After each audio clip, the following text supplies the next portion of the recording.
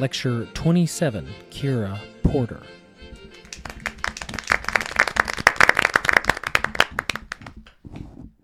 I don't know if this was my first experience with Corky, or if it was the time I went golfing with him in Sawgrass and he was surprised I could keep up.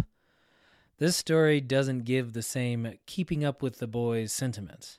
For the sake of giving the short story some length, I used some creative embellishments.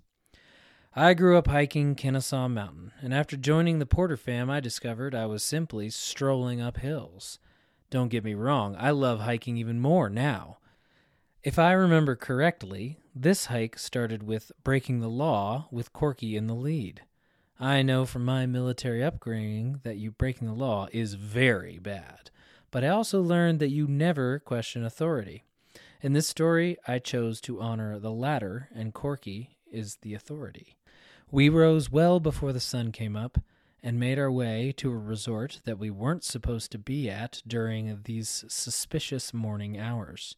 With my gut turning in knots, afraid I'd be arrested before I even got to the trailhead, I trusted Corky's leadership. Little did I know, sneaking through the resort gates and making it to the trailhead undetected in the dark would be the least of my concerns. In an internal celebration of success, we reached the trailhead, and I could finally take a sigh of relief that we didn't get arrested. The hike started off great. Even in the dark was beautiful and lush, with tiny stream crossings and squishing mud under our boots, although I'm sure I wore tennis shoes because of my previous hiking experience. As the sun slowly rose, so did the incline of the trail. Oh, I forgot to mention the entire point of this hike was to see the sunrise at the top with a hot cup of coffee. Dreamy, right? I sure thought so. What I didn't consider was that this meant there was a strict timeline for the completion of the hike. Before I knew it, I was lagging and would come along the trail to the rest of the group waiting for me to catch up. With each brief meeting, I could feel the pressure to make it to the top growing. Somehow, I convinced the rest of the group to frolic ahead, and I would slug my way to the top eventually.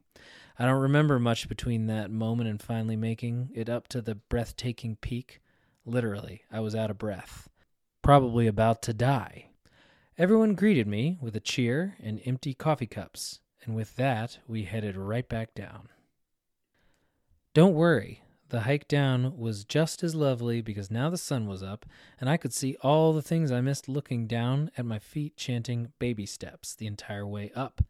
At the trailhead, we were fully welcomed to the resort and weren't even questioned about the suspicious timing of having already completed the hike and being the first back at the breakfast buffet. Whew! I do remember the buffet. Plates of delicious breakfast, one after another, fully devoured and enjoyed. Oh yeah, I did finally get that cup of coffee. Happy birthday, Corky. I hope you enjoyed this fond memory I hold in my happy moments catalog. The hike was lovely, and so was the buffet. Kera Porter.